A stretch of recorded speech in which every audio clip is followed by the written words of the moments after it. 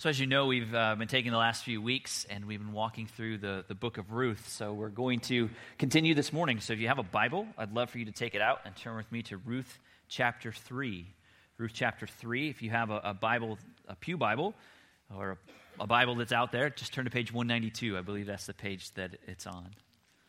And last week, as we took a look at Ruth and we've been looking at the redeeming love of God, we were able to listen in and see and hear about Naomi's is in the state of being paralyzed because she has allowed bitterness towards God in her heart, and it's taken its hold of her.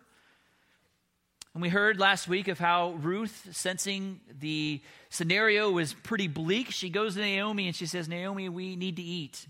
Will you allow me to go and to work the fields so that I may provide food for our family?" We see that God blesses Ruth by leading her to the field of Boaz. And in the field of Boaz, she's able to work. And Boaz is a distant relative of both Naomi and Ruth. And while Ruth is extending amazing loving kindness to Naomi, Boaz sees that and determines that he is going to pour out an amazing amount of love and blessing on both Naomi and Ruth. So he provides safety for Ruth as she works the field, and he also provides enough food to sustain this family for more than a year. And it's this loving kindness of Boaz that draws the attention of Naomi. And we see at the end of chapter 2 that God in his love and his grace is beginning to break through the bitterness that has taken hold of Naomi for so long.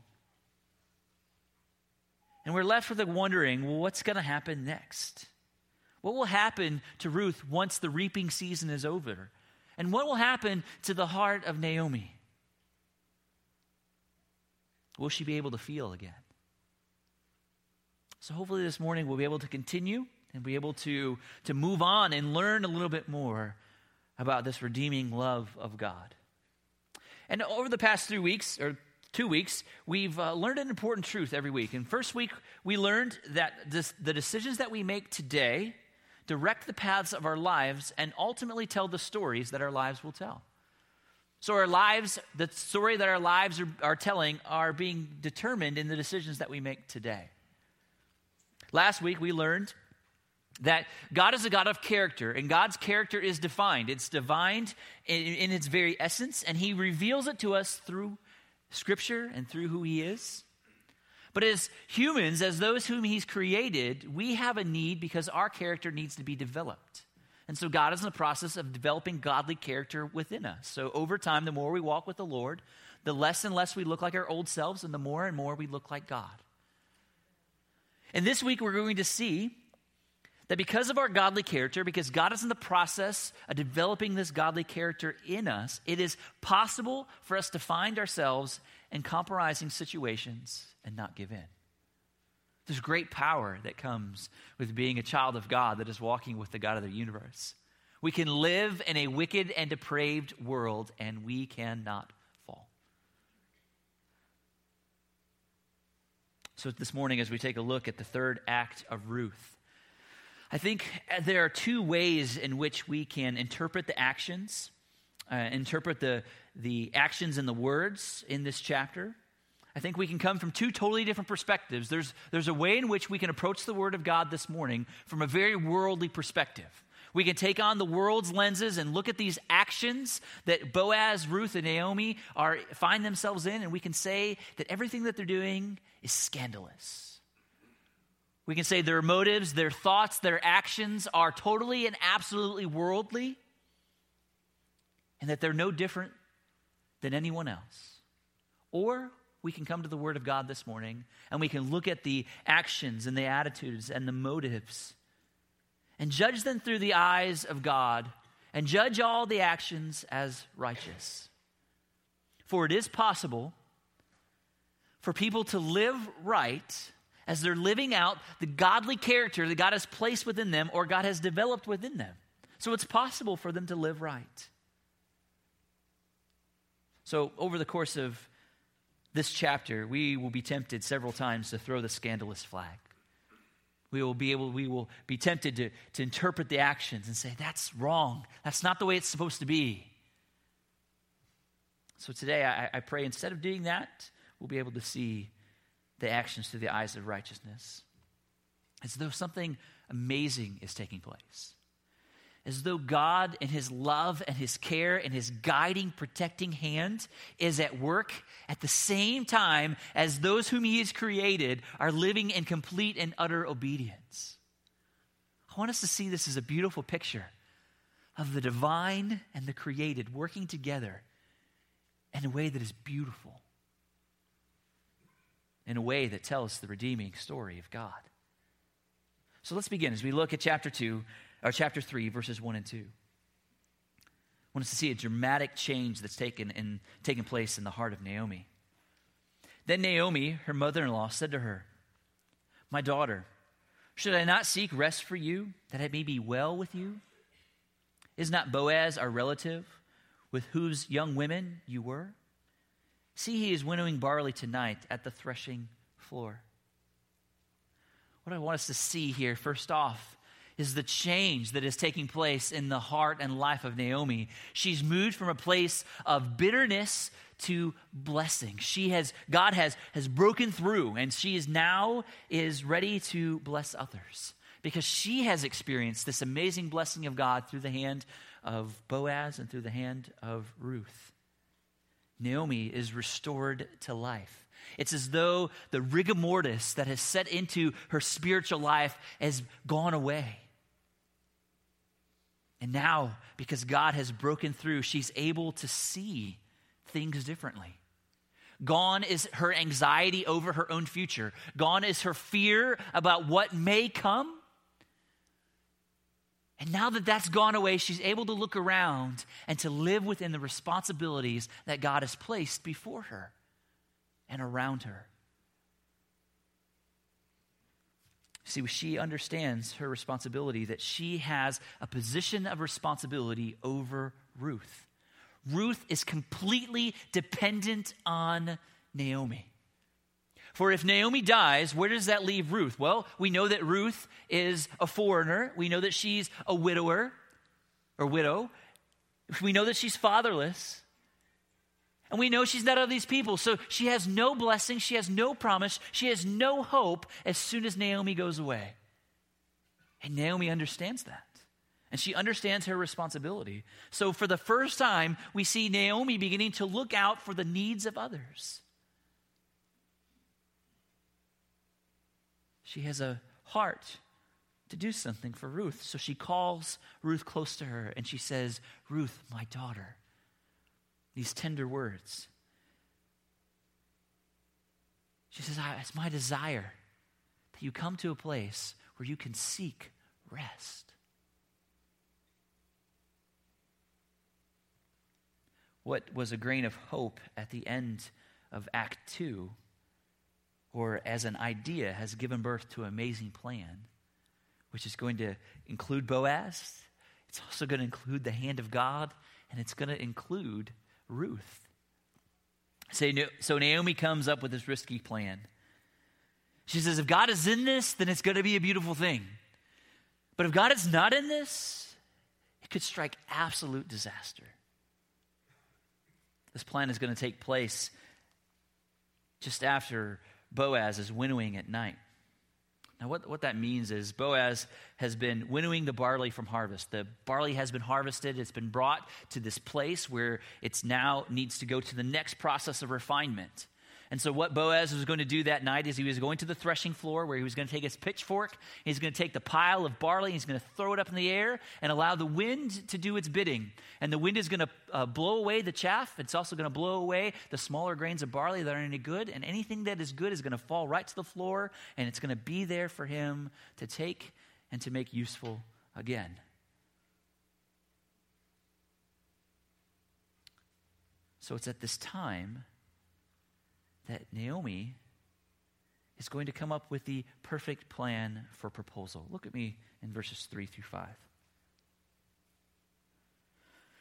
Naomi says to Ruth, "Wash therefore and anoint yourself and put on your cloak and go down to the threshing floor.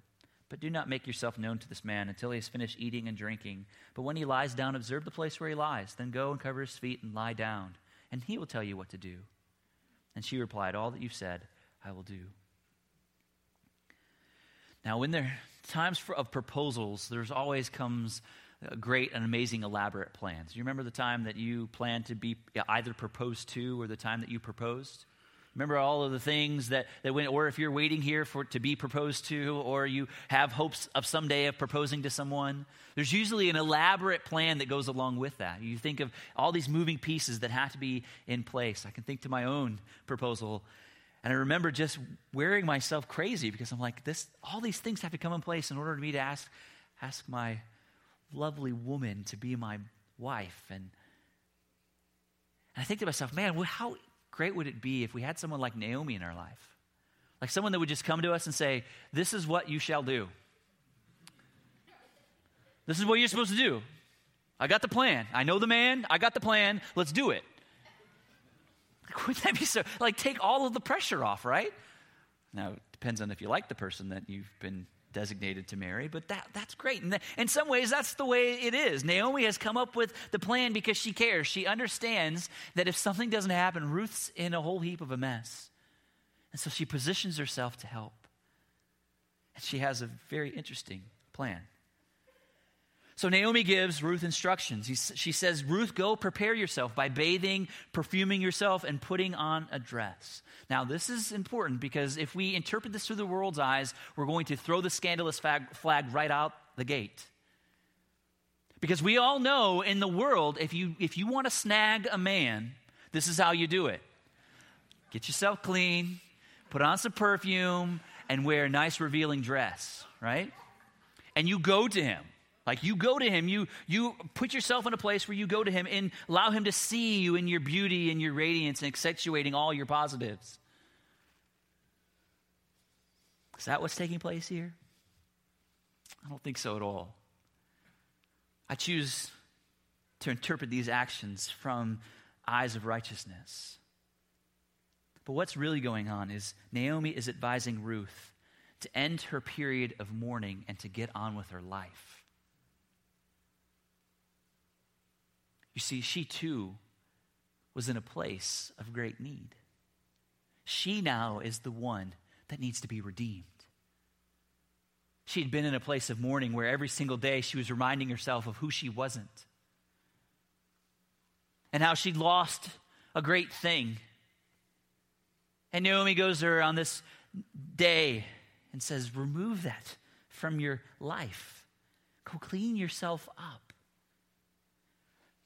And you know what's amazing to me is Boaz, because he was a man of character, would have interpreted Ruth's clothing as a way of saying, hey, I'm off limits. And so he couldn't even approach her even if he wanted to. So this prescription of bathing, perfuming, and changing of clothes also shows up in other places in Scripture. We can see that David, King David, after the death of his son, the Bible says that he washed, he applied perfume, and he changed his clothes, and he went on to worship. So Naomi is going to Ruth today, and she's saying, put off your widowhood and make yourself available to live and to love again. Then go to Boaz. Go to him, watch, and wait. Let him work, let him eat, let him drink, let him rest. And once he is asleep, then you draw close to him and uncover his feet. Now it's easy for us to look back and say, wait a minute, what? What are you telling her to do? Like go to him at night in his room, in his place, and like lie there close to him and then uncover his feet? That's scandalous. Everything about this plan looks absolutely suspect. Like it's easy for us to look at this plan and say, this is doomed to failure. We know how things like this happen in the world. This plan is flawed. I mean, we can even look to the Bible to see in things like this, they don't end well. I mean, think back to what took place with Lot and his daughters. Remember Lot? His daughters got him drunk one night. And then they snuck into the tent and took advantage of him while he was passed out. That didn't end well. And what makes this encounter too more challenging is the fact that Lot's son was Moab, and Moab was the father of the Moabites, and Ruth is a Moabite. And it's as though we know that the Moabite people are people that act in scandalous ways.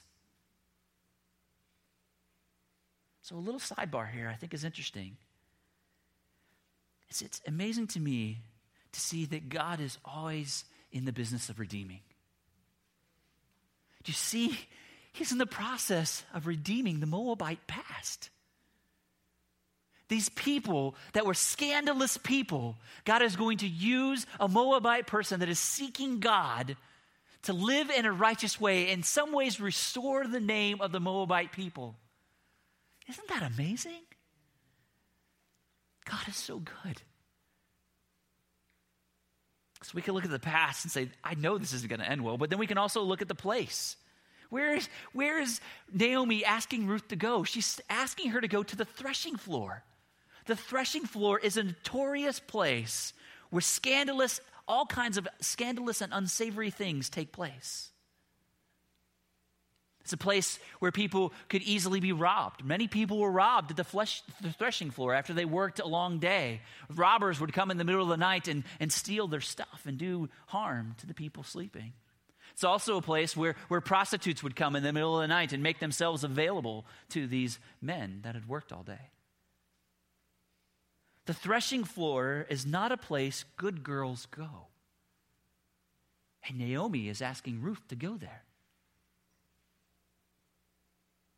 But then we also look at the process where she says, go and uncover his feet and wait and present yourself. And wait there till he decides what he's going to do. Again, if we look at this from the worldly perspective, we got to ask ourselves, what are you asking her to do? That's crazy talk.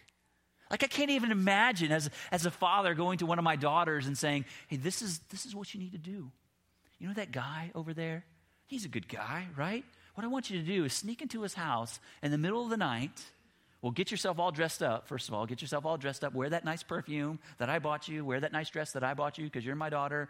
Now, I want you to climb into his room and lay at his feet and then uncover his feet in the middle of the night. Can you imagine that? Like, I'm not doing that with my daughter. I mean, unless the Lord tells me to. But, I mean, how can we see all these things through the eyes of righteousness? The delicacy of this scheme and the obvious and potentiality for disaster is extreme. But what if Naomi is exhibiting pure intentions and great faith? What if instead of living the way the world lives, what if she's walking through a place where she wants to exhibit pure intentions and great faith? That changes everything. You see, she wants to live in pure intentions because she wants to, at this time, practice that chesed that we talked about last week, the loving kindness. She now has an opportunity to go to great lengths for the benefit of Ruth. We know that she, to this point, has been the recipient of this loving kindness from both Ruth, Boaz, and God. But now she wants to extend this to Ruth. So she's coming from a place that's pure, not in a place that's hoping to deceive. But she's also exhibiting great faith. First, she's exhibiting great faith in the hands of God, as though she sees this as an opportunity to exercise faith that God has provided this private context in which Ruth can approach Boaz concerning the matter of marriage. The text alludes to this later on, but I think this is important that they do it at night, because as soon as Ruth makes herself available, there's an opportunity for someone else to approach her and to ask her to be married. And that's what Boaz talks about that a little bit later. So it's important that it has to be almost immediate. After she changes her clothes, she's got to go make herself available to the one that God has designed and determined. So Naomi is exhibiting great faith in the hand of God, but also in both Ruth and Boaz. She's placing faith that both of them are going to act with the utmost of character in this situation. She has to trust that Boaz is going to interpret Ruth's actions in a pure way.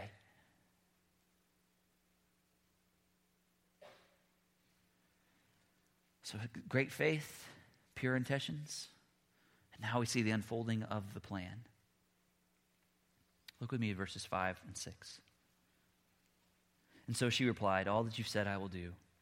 So she went down to the threshing floor and did just as her mother-in-law had commanded her. I think it's amazing to me how Ruth continues to show her godly character in that fact that she completely and absolutely submits to the plan of Naomi. She's also following into the family structure, the way it's supposed to work back in that day. For Ruth could not go on her own. She lived submitting to Naomi. So Naomi had to give her permission. And she's not able to act until she has permission. So we see here in the unfolding plan, she has permission, and now she's able to go. And then in verse 7, we have another opportunity to throw the scandalous flag, but we're going to hold it back, as we're going to see in just a moment. As she goes, we see what's Boaz doing in verse 7. And when Boaz had eaten and drunk, his heart was merry, he went to lie down at the end of the heap of grain. Then she came softly and covered his feet and lay down. I think we also can see the godly character of Boaz prior to the proposal. As Boaz enters the scene, we're tempted to throw the flag, as I said, but instead we must see this picture in a different way. Maybe Boaz is not a man who has worked just so that he can go get drunk and so that he can go pass out. What if instead this is a man who sees exactly what's going on? A man that has worked hard because God has provided, and he's enjoying the provision of God as he is at that threshing floor winnowing the barley? And what if at the end of the day, he's able to lay at complete rest with he, himself, and his God? That's an amazing place to be. When we know that we've worked hard, when we've done what the Lord has asked us to do, and we sit in his provision, and we see his blessing, and we're able to lay our heads down at night saying, "Thank you, God." Sometimes in my life, I wish I had more of those nights. Instead of worrying about the future, instead of worrying about this, just being able to give it to God and rest. So that's what I think is happening. And as Boaz is in this place of rest with God, where he's at peace with himself and God, Ruth moves closer. And we have to wait and see what's going to happen. You see, in my house, bad things happen when I'm awakened after midnight. When I'm sleeping, when I'm at rest. I become a different person. I don't know what it is, but somewhere between the hours of midnight and 4 a.m., you come and approach me at night, you move the covers off my feet, there's going to be problems. It's like this demon or this something inside of me is awakened, and I become this gruff, angry person. And I remember several times where my children come in and their first response is like, Dad. I'm like, "What do you want?" Cower back. "I'm going to go talk to Mom." I pray that the Lord helps me in those times. But that's not exactly how Boaz responds. But he could. But we see some bad things can happen if they're awakened in the middle of the night. And we see that Boaz reacts very, very differently than I probably would. At midnight, verse 8, he says, "At midnight, the man was startled and turned over, and behold, a woman lay at his feet. And he said, 'Who are you?' And she answered, 'I am Ruth, your servant. Spread your wings over your servant, for you are a redeemer.'" We see that as Ruth comes, Boaz is startled. And as anyone that has been working hard at the threshing floor all night long,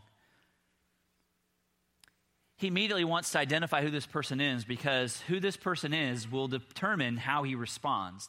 As I said before, if this person is a robber, then he's got to respond in a very different way. Or if this person is a prostitute, he's got to respond in a very different way.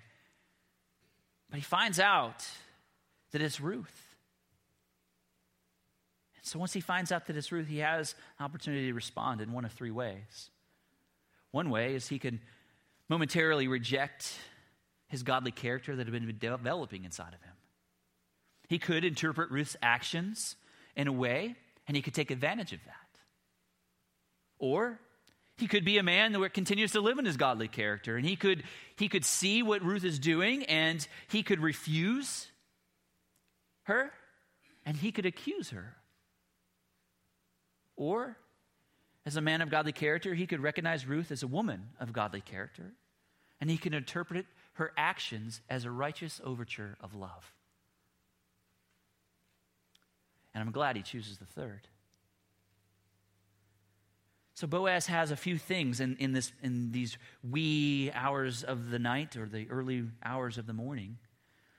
He has an opportunity to interpret a couple things about Ruth that's different.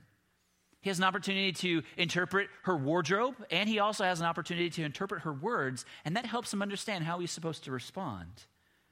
You see, he looks at her wardrobe, but he understands, gone are those widow's clothes. A new day has dawned for Ruth. She now is available.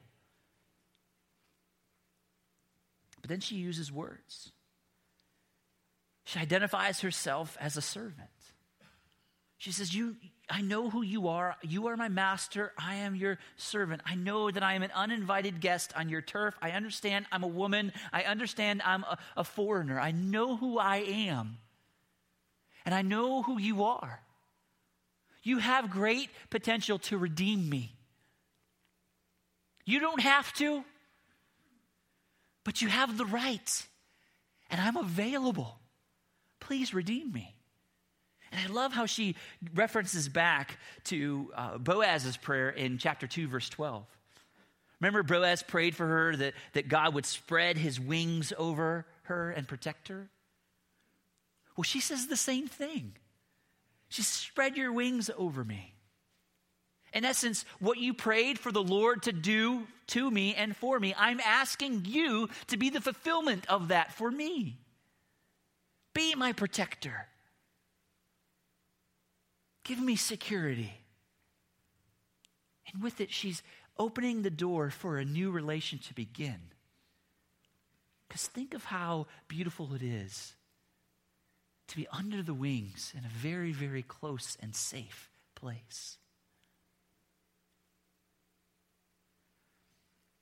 She says, you are my redeemer. You are a redeemer.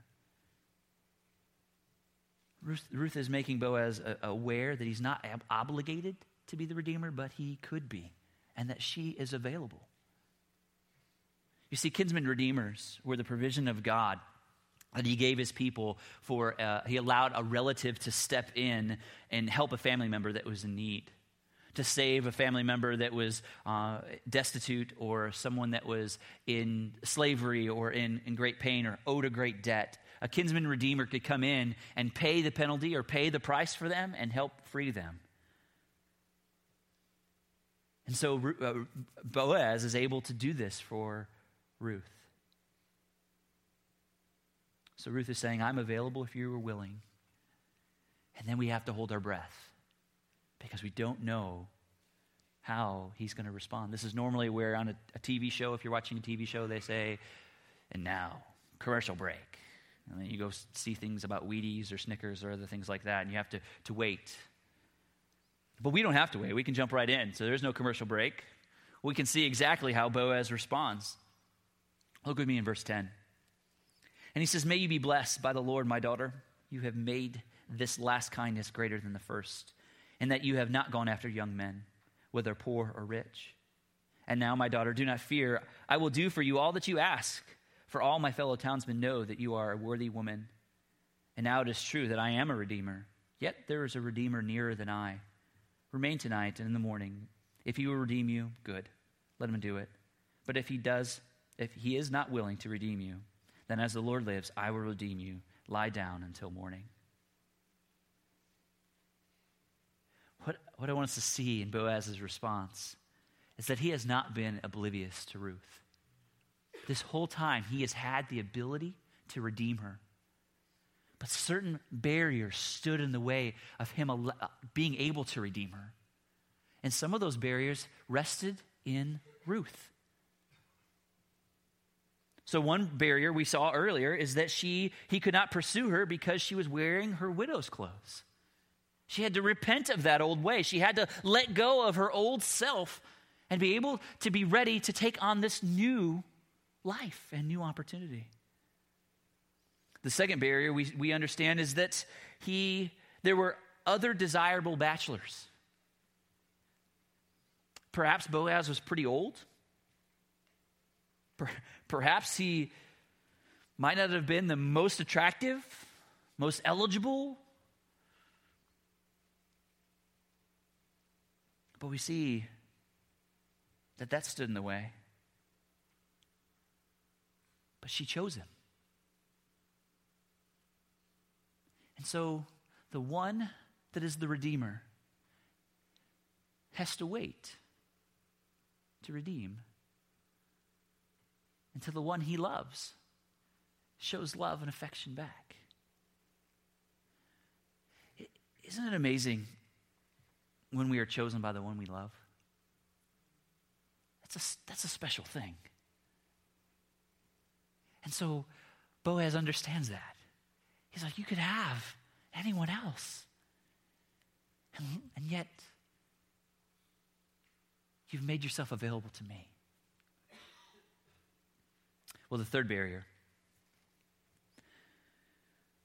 We see that Boaz probably desired to pursue Ruth, but there was a problem. Verse 12 shows us that there was a closer redeemer, which shows us a couple things. One, Boaz has done his homework. He knows that he has no chance. Maybe someday if she changes her clothes, if she comes another way, that he's still not the next one in line, that someone else is there, a closer redeemer.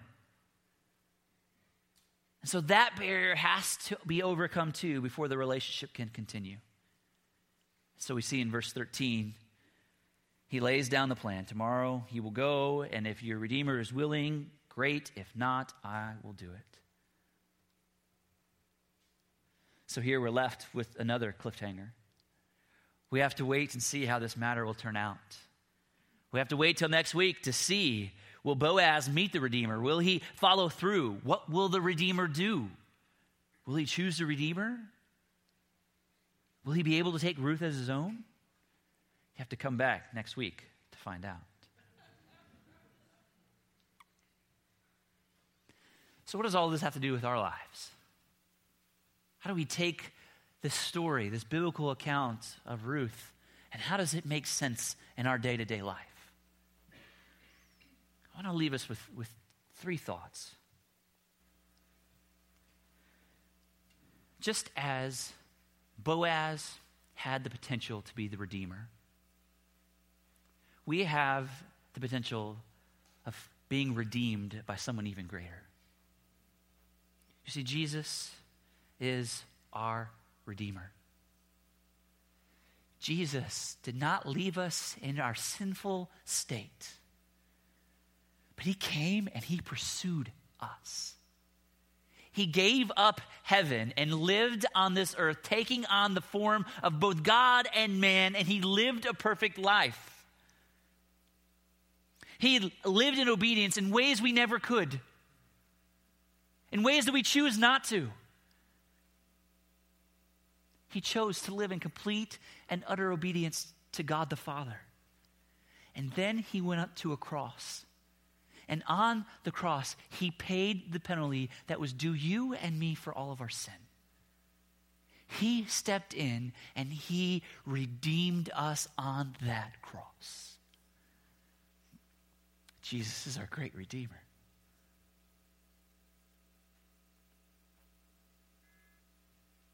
He did this in order to buy us back from the pit so that our relationship with God may be restored.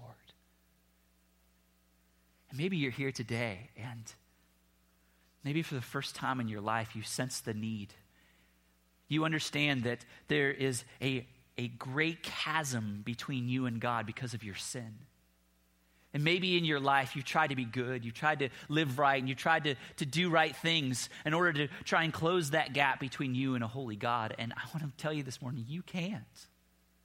There's nothing you can do to be restored to God unless you come to the feet of the Redeemer and you make yourself bare. You expose yourself for who you really are at the feet of Jesus. I think Ruth does a great job of modeling the way that we should approach our Redeemer. For those of you that have never come to know Christ, this is a model. But for those of us that have also come to that place that we live now in the forgiveness and grace of God, it's still a way that we should approach our Redeemer. Ruth lays herself at the feet of a Redeemer. She places herself there. And that act alone is scandalous to our world. Because we live in a world where we're self-righteous and we're self-made and everyone wants to see what I can do for myself. But when you lay yourself at the feet of another because you understand your need, that's an amazing place to be. I love the book of James in the New Testament. James chapter 4, 6 through 10 gives us a similar picture to that of Ruth, of what we should do in not only coming to salvation, but in our daily walk. James says this: God opposes the proud, but gives grace to the humble. Submit yourselves therefore to God. Draw near to God, and he will draw near to you. Cleanse your hands, you sinners. Purify your hearts, you double-minded. Be wretched and mourn and weep. Let your laughter be turned to mourning and your joy to gloom. Humble yourself before the Lord, and he will exalt you.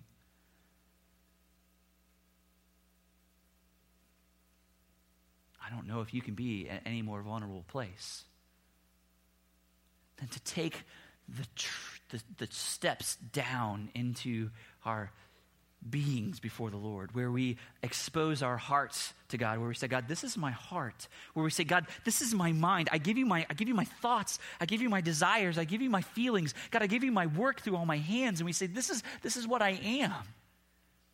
And when we come to that place, what does it say? When we come to that place of humility, the promise is that he will exalt us. He will lift us up. So when we go low and make ourselves low before God, he promises to pick us up and exalt us.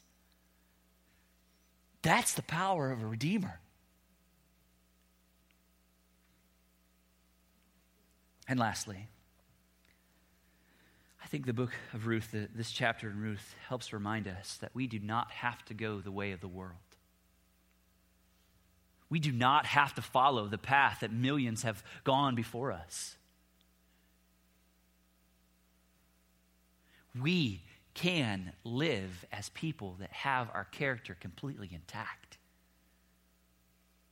If we walk with the Lord, if we continue to pursue him, and we become like him, more like him, we can live in this wicked and depraved world and it not change us.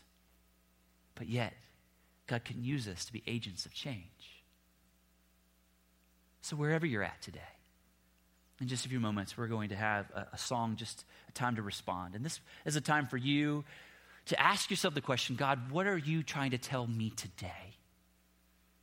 Because I believe that the Word of God speaks. I believe that God has been with us today. His presence has been moving in and among this room.